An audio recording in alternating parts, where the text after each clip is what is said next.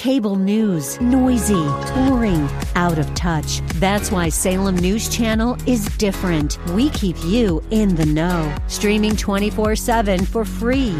Home to the greatest collection of conservative voices like Dennis Prager, Jay Sekulow, Mike Gallagher, and more. Salem News Channel is unfiltered and unapologetic. Watch anytime, on any screen, at snc.tv and Local Now Channel 525. Last week, as we began the new year, 2020, we started a new book, 1 Corinthians. And we just introduced who Paul was or is, as well as his companion Sosthenes, as he introduces himself and introduces the book, sends a typical greeting of the time, adjusted a little bit as we see in the various epistles by the writers of the New Testament. And we've come this morning to 1 Corinthians chapter 1, verses 2 through 3, and I invite you to turn there with me.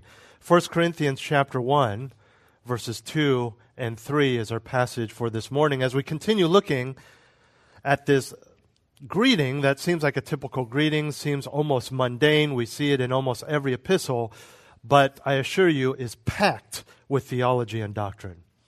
Verses 2 and 3 of 1 Corinthians chapter 1.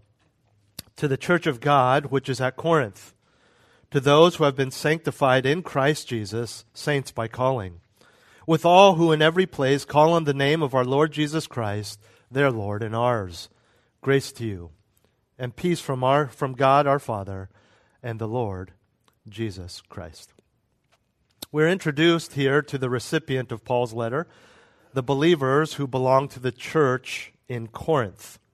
Corinth is a city, and it's located in southern Greece, 45 miles west of Athens, and at that time was part of the Roman province known as Achaia. Its history is kind of interesting. We won't go into a lot of details, but Corinth was destroyed by the Roman general Mummius in 146 BC. It wasn't until about 100 years later that the city of Corinth was restored by the infamous Julius Caesar in 44 BC. Well, you jump ahead about 100 years later at the time that Paul wrote this epistle to the church that was now there. Corinth, over that time, had grown to become a very wealthy, very influential, very rich, but very corrupt and immoral city. In fact, at that time, the city of Corinth was so vile that there was a common phrase in the area, which was to Corinthianize. This emerged in reference to the gross immoralities practiced in Corinth. And so it was kind of like a slang word, and where if someone was doing something really gross and immoral, you would use that phrase like, oh, don't Corinthianize. Why are you doing that? Why are you Corinthianizing? This was in reference to all of the grossness in that city that it was known for, but specifically, we see that historically in the worship of Aphrodite or Venus, the goddess of love. That temple there to Aphrodite had multiple priestesses, which basically served as prostitutes. And so men, in the name of worshiping Aphrodite, would come and do what prostitutes do with those women who were all in the name of worship. Now, the city of Corinth had two harbors. And if you know anything about trade, and if you understand why San Francisco and New York City are such powerful cities in our country, it's because of access to trade through water. Now, this city, Corinth, had two harbors, making a very significant trade city for most of Greece, but also for much of the entire Mediterranean region. And so you get an understanding of not only the importance of this city, but in essence, by virtue of that fact, the importance of the testimony and witness of the church there. In addition to all of this, Corinth was also the host of the Isthmian Games, which were rivaled in popularity only by the Olympian Games. And it was hosted in Corinth, which, of course, increased its popularity even more. Indicative of the success of this city at this time was the presence of schools of both rhetoric and philosophy, which, among other things, lent to Corinth's flashy imitation of the city of Athens. On a spiritual level, Paul's work in Corinth is recorded for us in Acts chapter 18, right starting in verse 1, where he founded the church on his second missionary journey.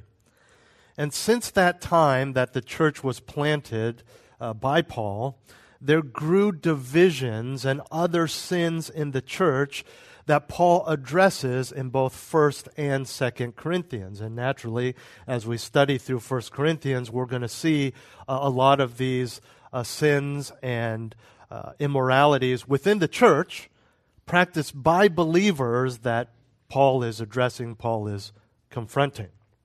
Not to excuse it, but you have to understand that this was the early church.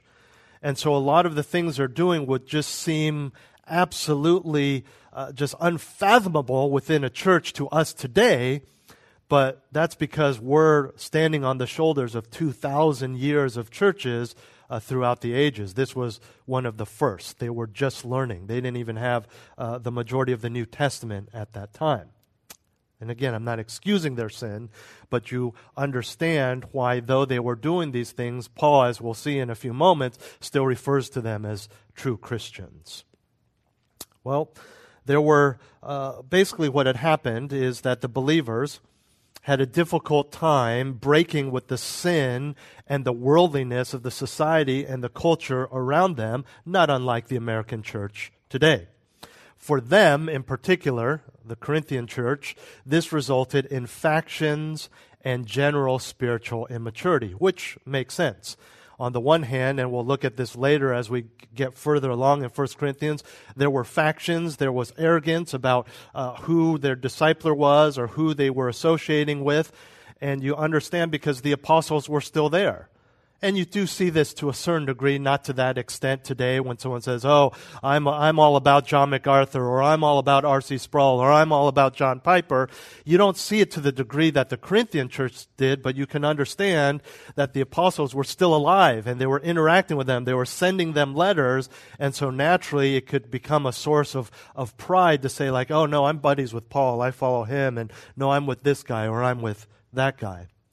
And when you talk about spiritual immaturity, of course, whenever the secular society, in terms of their sin and their views that disagree with the Scriptures, when those infiltrate the thinking of Christians, then naturally the church cannot grow. It's going to remain immature because its individual members are immature.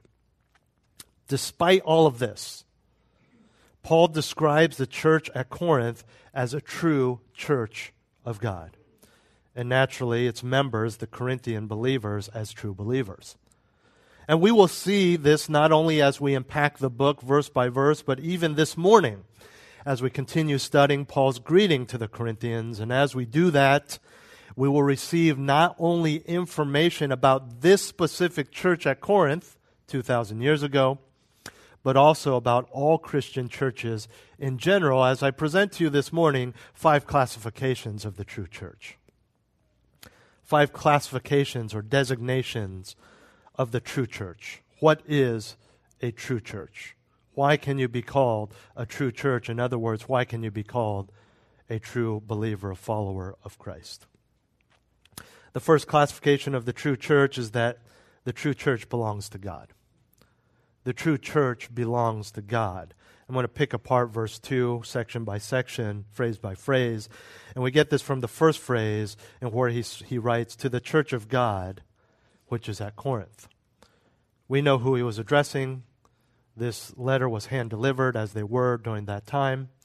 And so obviously he's sending his letter and writing his letter to a Christian church. Why write the church of God at Corinth? It's obvious, right? If I was going to a meeting that I had set weeks in advance with Josh, I don't show up there and go, hey, Josh, husband of Irish, why specify that?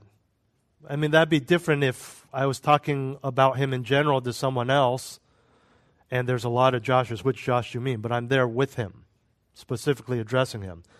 And we will see there is a profound theological truth and a point that he's trying to make before he goes into an entire long letter of rebuking them by calling them the church of God. He's simply emphasizing that the church belongs to God. You say, well, that's obvious. Well, the church does not belong to any individual. It does not belong to any group. And again, you can see the significance of specifying that when he could have easily, were he a different type of man, Paul, just said, this is my church. You follow me rather than God. He's an apostle. He established the church. He's penning Scripture. But the church, the local church, any local church, does not belong to any individual or group, not even if that individual is an apostle. And we're not talking about a building or a name. Right? We're not saying that that building belongs to God or that name, that trademarked name belongs to God. The church is the people of God. The church is not a building. The church is not a place. If the church was just a building, we'd be in serious confusion and a big problem, because then our church also happens to be a secular high school. It's very strange, right? And you know this as true believers. Yes, we refer to the church because it's easier to refer to that church located at this address. But ultimately, on a spiritual level, when we're talking about the church, when we say the church is the body of Christ, it's not a bunch of brick and mortar and wood that's scattered all over the world. We're talking about the people of God, the followers of Jesus Christ. And throughout this is what he's talking about this morning. And so, the church belongs to God. The people belong to God.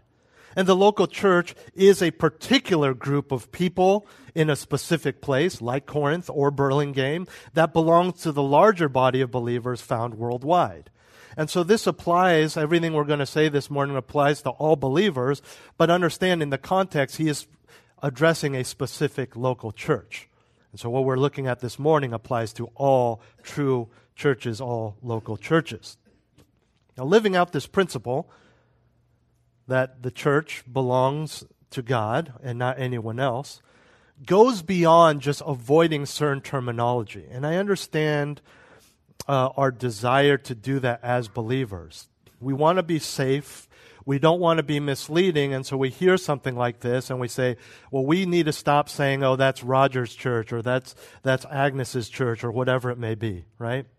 Look, there's nothing wrong with that. It's fine to say to someone from another church, oh, I go to that church that Ray goes to, Ray's church. They understand you're not saying that Ray owns the church. It's just a way to specify this church if they're not familiar with the name of the church.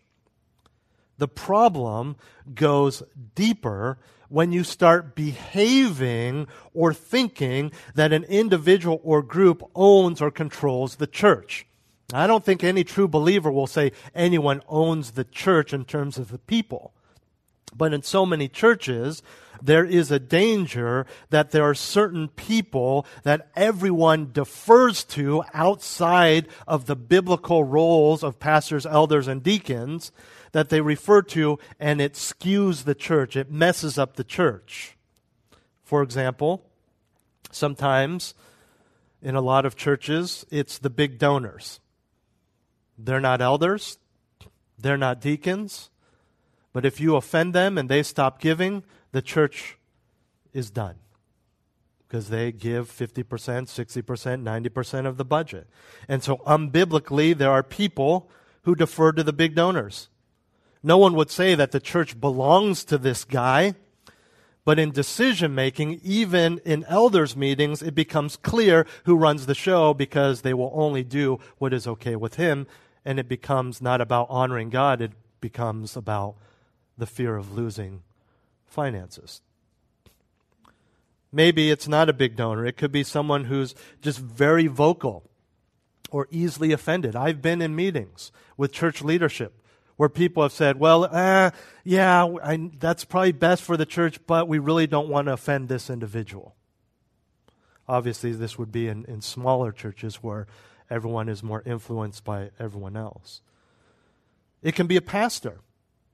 It can be an elder who has forgotten his true calling to serve the people gets cocky, gets proud, gets thin-skinned, and all of a sudden is controlling the church in a way that he's more like a king than a servant.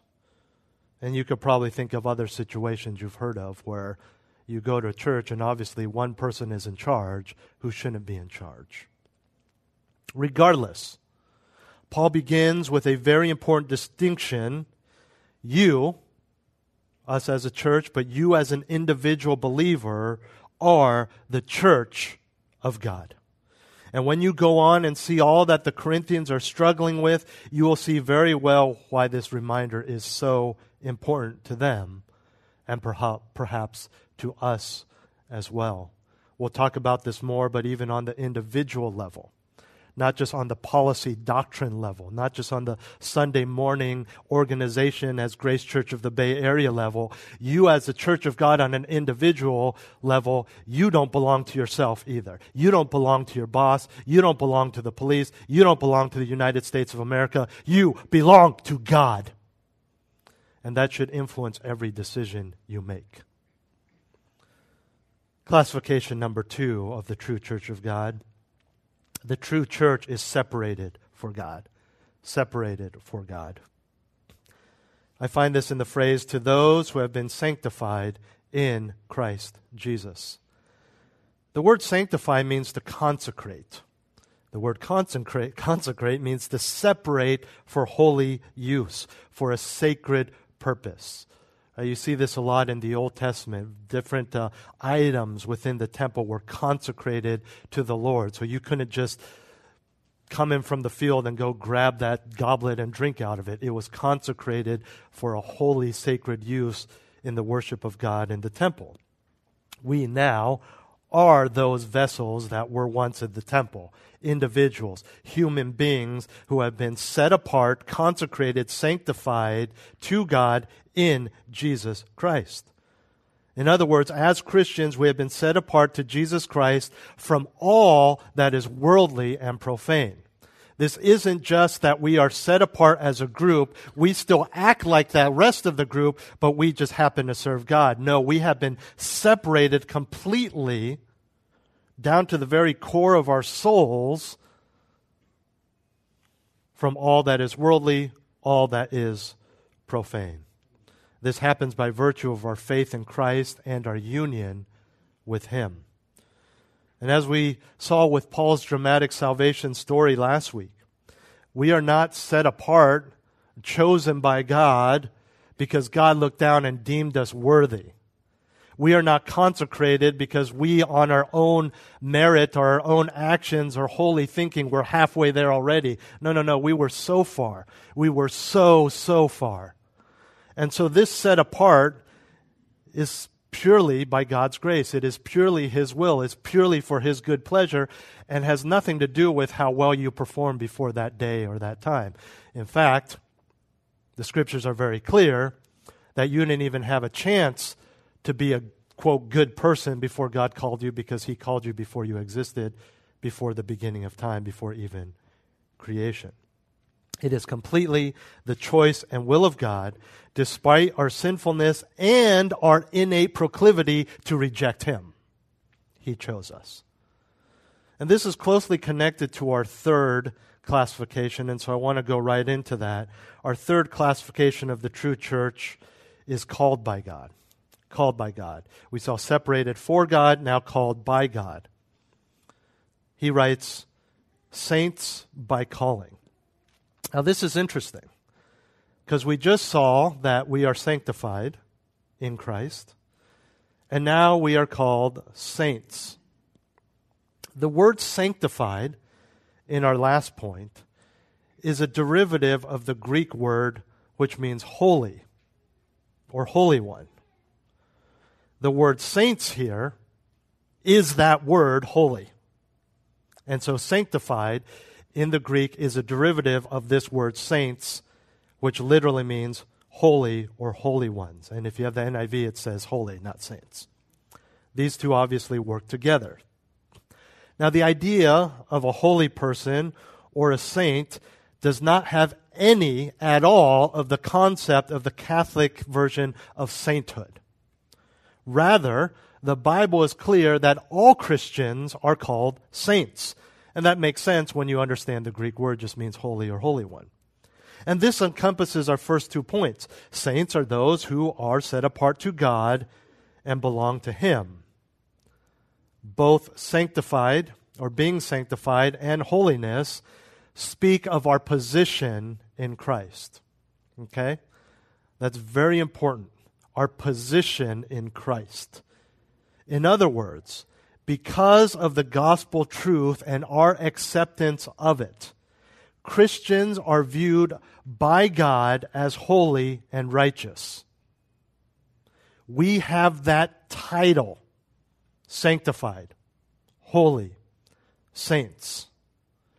We are viewed by God because of the blood of His Son as those in the category with the nameplate on our desks that says holy, sanctified, called by God. That is our position, but that doesn't necessarily mean that's our practice. It doesn't mean we automatically act this way. We know, for example, that the Corinthian believers were far from behaving in holiness or acting saintly. In the same way, though we are called by God as those who are set apart and are positionally holy, we can easily act different or differently than our calling and our position in God's kingdom. In fact, it is our very nature to behave contrary to our calling for the simple fact that we are sinners. Even as believers, you understand if you just do nothing, if you do not discipline your mind, if you do not meditate on Scripture, if you do not pursue holy living, you are like someone who is floating in a rushing river.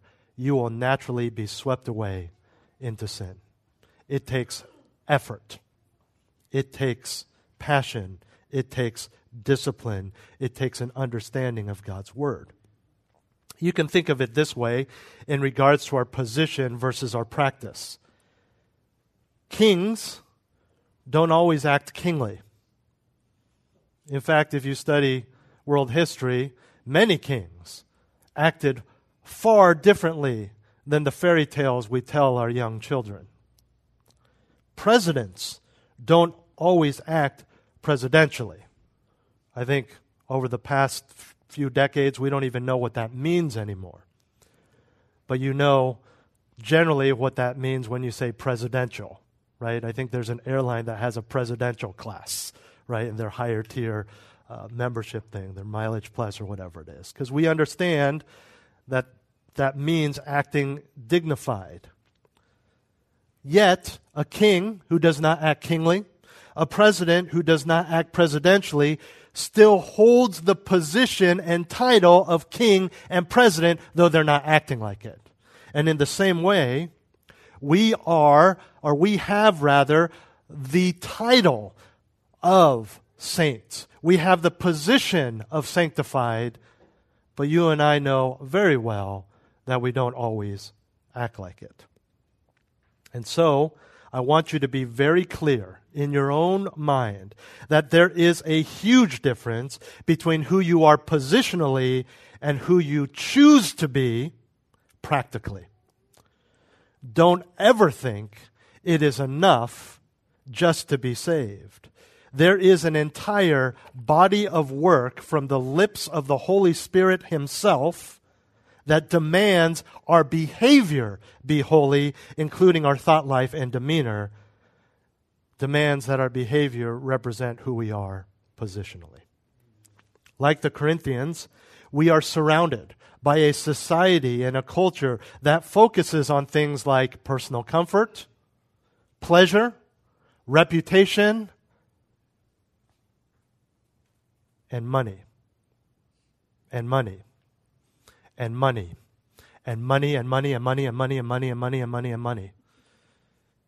Because we're told the lie, well, maybe it's true in the secular world, if you want those things, more money. You want comfort, more money. You want someone to love you, more money. You want physical pleasure, more money. Money buys it all. And so, there's that temptation we have there because of the society around us. We seek these things. And so, we're pulled by our position in Christ, but what our flesh desires. Would you turn with me to 1 John chapter 2, verse 16, where John tells us, lists for us, the three besetting sins of the world. He classifies all the sins of the world into three classifications, three main sins. 1 John 2:16, towards the end of your Bibles.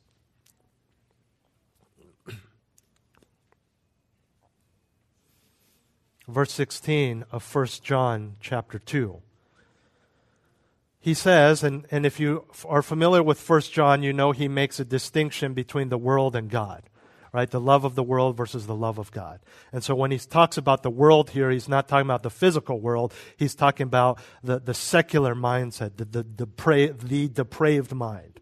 So he says in verse 16, for all that is in the world, and here they are, the lust of the flesh, number 1, the lust of the eyes, number 2, and the boastful pride of life, number 3, is not from the Father, but is from the world. And I think he makes a great distinction here. Look, we know that Satan has his say, right? The world system. But he doesn't say it's from Satan. It says it's from the world. You don't need to have a personal experience with Satan or the demons to be influenced by these things. Flesh, eyes, pride. Lust, pride.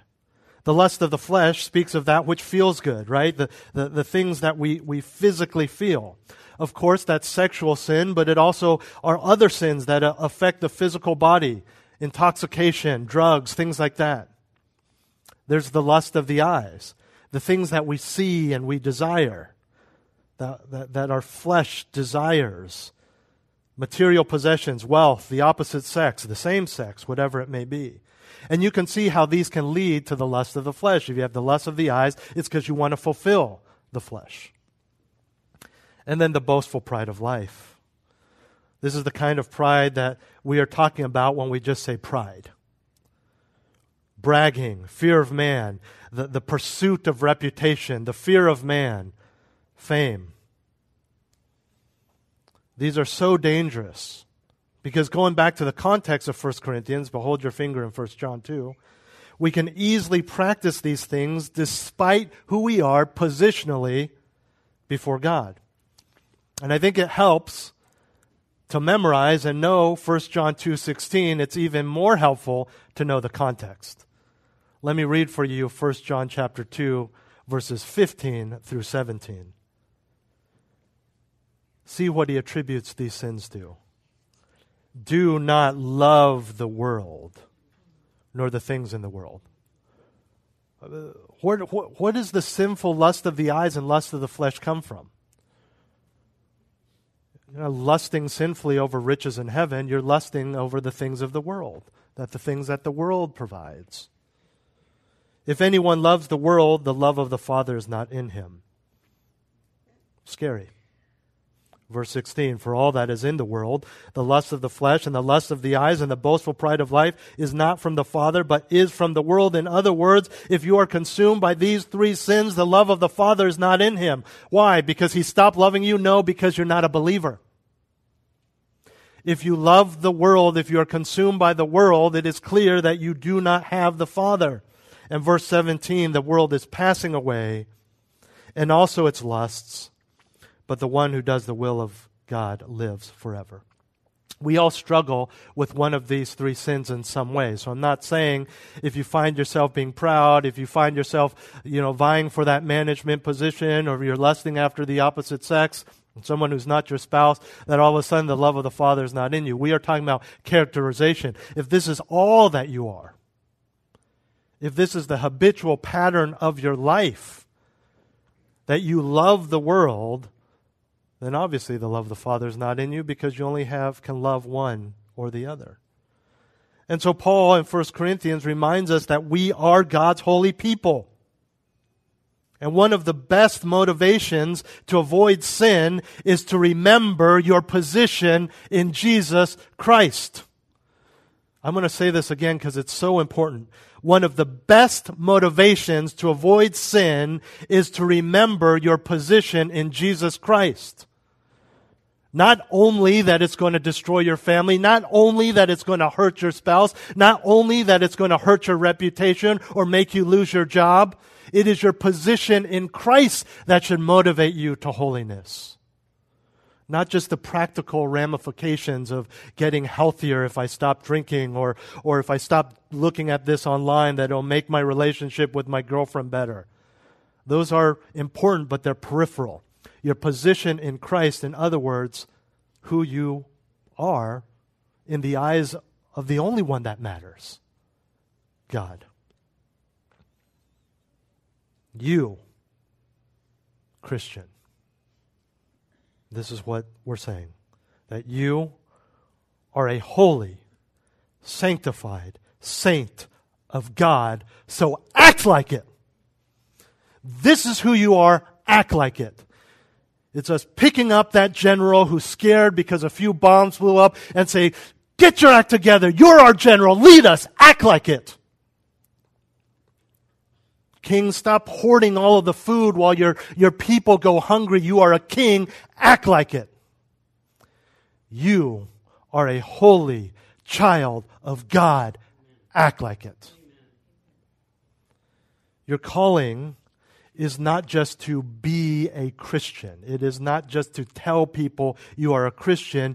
Your calling is to live in a way that reflects the status that Jesus died for. You are called by God. Classification of the true church, number 4. Associates in God. Associates in God. The end of verse 2, he says to the Corinthians, with all who in every place call on the name of our Lord Jesus Christ, their Lord and ours. Paul reminds the Corinthians that there are other Christians who have also called on the name of Jesus. We will see that one of the struggles, can we put it that way, of the Corinthians is they were getting very arrogant even towards one another within the church. They were getting cocky and proud. And so Paul graciously reminds them, you are not it. You are not the height of Christianity. You are not the only church. There are many others in this world who have committed themselves in trust to the Lord. In other words, the church of God extends beyond the city limits of Corinth. And another way to look at it is that Burlingame, or the United States for that matter, is not the center of God's plan for the world, but simply a part of that plan. And there are 2 warnings from either end of this spectrum. We cannot, on the one hand, be so consumed with what's going on in the rest of the world, whether we're consumed with all the good things in our minds that they have or all the things they struggle with, that we neglect God's sovereign placement of our lives here, where you are today. You've heard the phrase, wherever you are, be all there.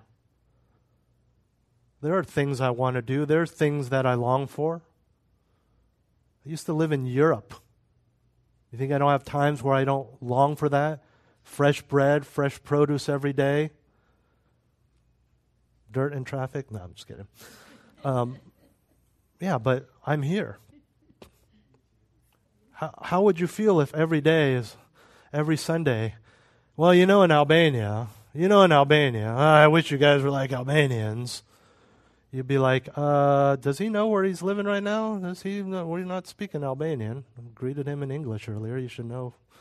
Right? Wherever you are, be all there. Even with my kids. Of course there are things I want to do, but if I'm with my kids, wherever you are, be all there. Maybe the Lord has plans for missionary work. Maybe the Lord has plans for you to live in another place, but you're not there yet. You're here right now. So wherever you are, U.S., Burlingame, Bay Area, be all there. On the other hand, don't be so focused on our immediate area that you forget the vastness of God's reach and people He is using all over the world. And these people, by the way, should they happen to be vocationally serving the Lord in other countries, They could use your help through prayer, encouragement, and financial support. All believers are those who have called on the name of the Lord.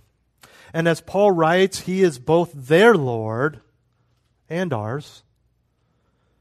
What does it mean to call upon the Lord? Simply to commit your life to the Lord, to be bound in fellowship to Him and all of His children. And for the Corinthians, to distinguish themselves, even sever themselves from those who insist that Caesar is the Lord of the world. See, during that time, one of the sources of persecution is that Christians would not worship Caesar. They would not consider him the Lord of the world. And we see that in our lives. There is so much around us. Not necessarily conventional idolatry, especially in this area. In other words, our battle in the Bay Area, and I dare say most of the United States, is not people who reject the gospel because they worship another false god. It's because they worship something else that's not a traditional god, like Buddha or Allah or whatever it may be. It's themselves. It's these things that we're talking about. It's money. It's reputation. It's all of that. And this last point really speaks to what I referenced earlier from 1 John. Because by virtue of who we are separate from those who would call Caesar or money or personal gain the Lord of this world. Who was it that once said you cannot serve two masters? It's a good one. Because Jesus said you will either love the one and hate the other or vice versa. You can't do it. And so whether it's Aphrodite or Caesar or money or comfort or whatever it may be, you cannot serve two masters.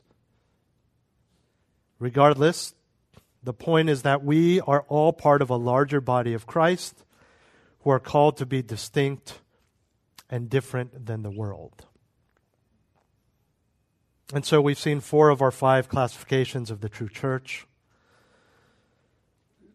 The true church belongs to God, is separated for God, is called by God, associates in God, and finally, in verse 3, is blessed through God.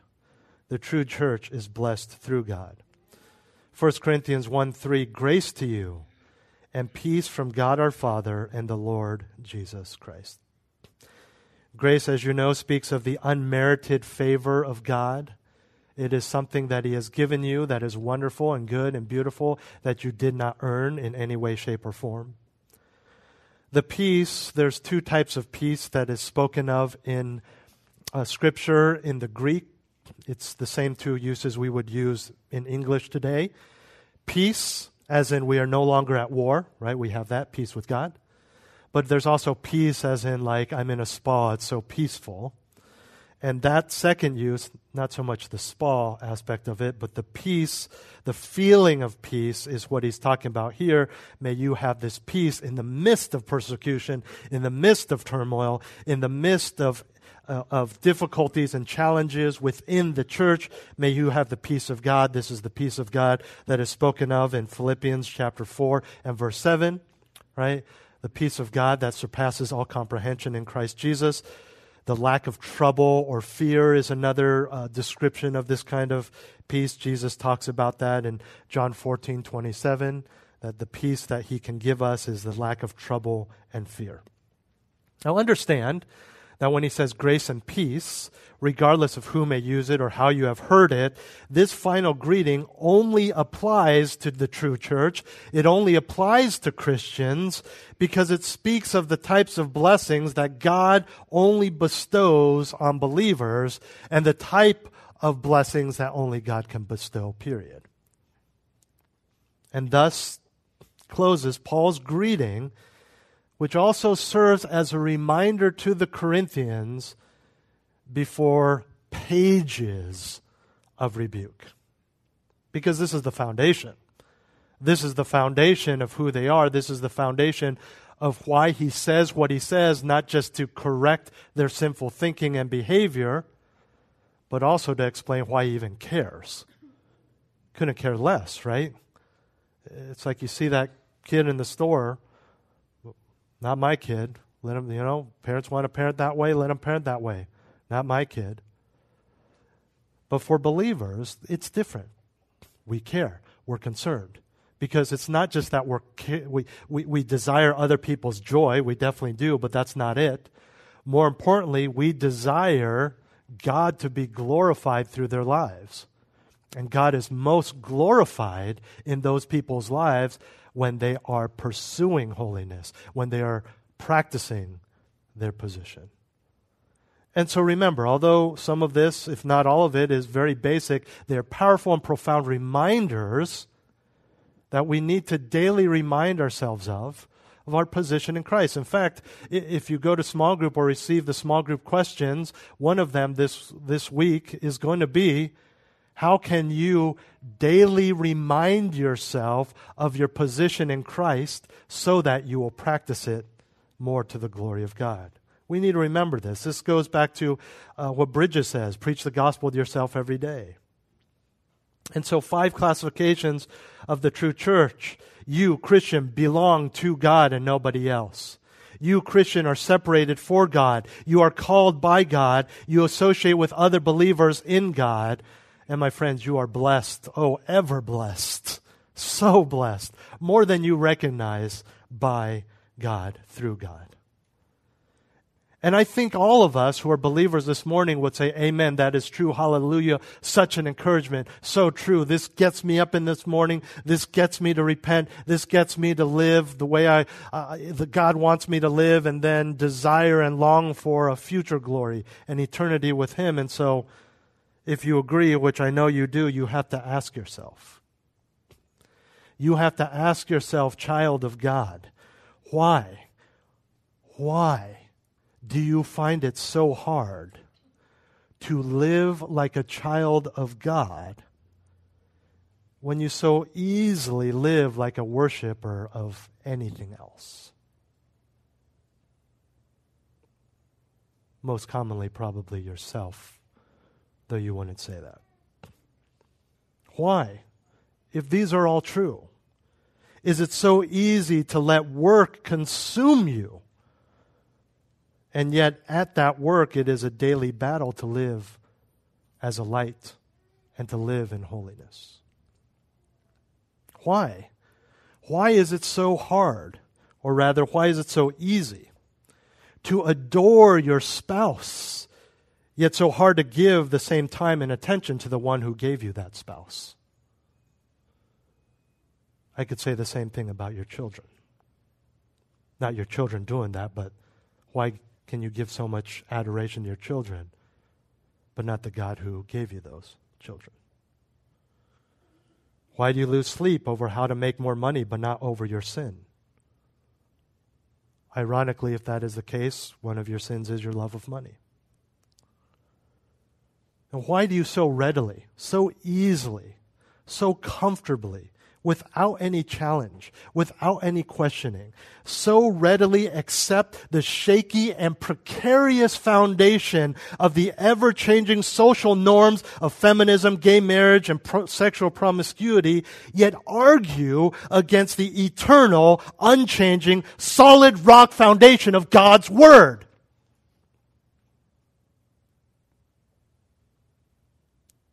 Would someone at your work,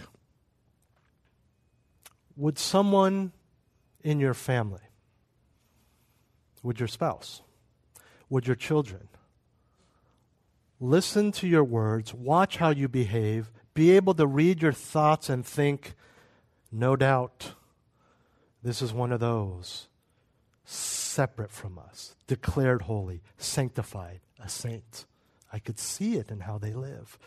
They're different. It's like they're not even in this world. It's like they don't even know what society thinks or care. It's like they don't even read the news. They're just so different. Or would they be able to see what's in your heart, not your position, but your thoughts, your practice?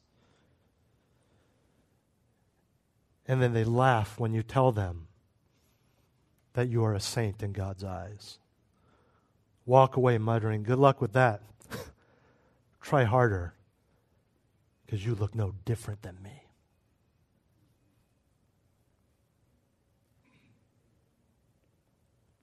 Let's pray.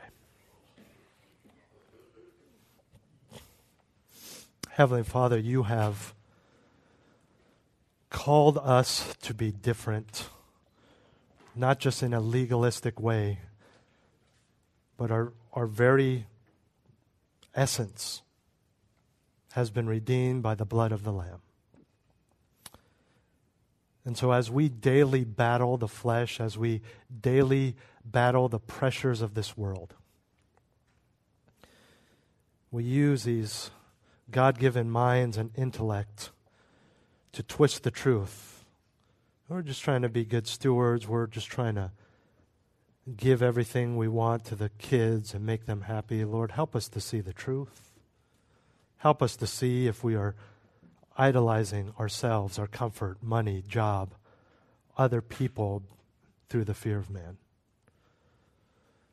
Help us to rejoice in the foundation we have in Jesus Christ and in our position in your eyes. Father, it is mind-blowing.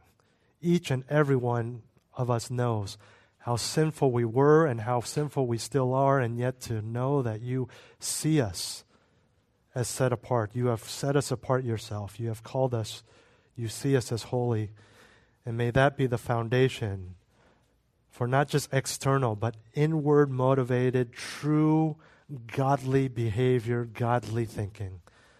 Help us to see in the midst of this secular world that so worships materialism and self, how we have fallen into that trap, even if just a little. And may we slay it by your help. May we repent of it with your strength. That we might be a people who practices our position. In Jesus' name, amen.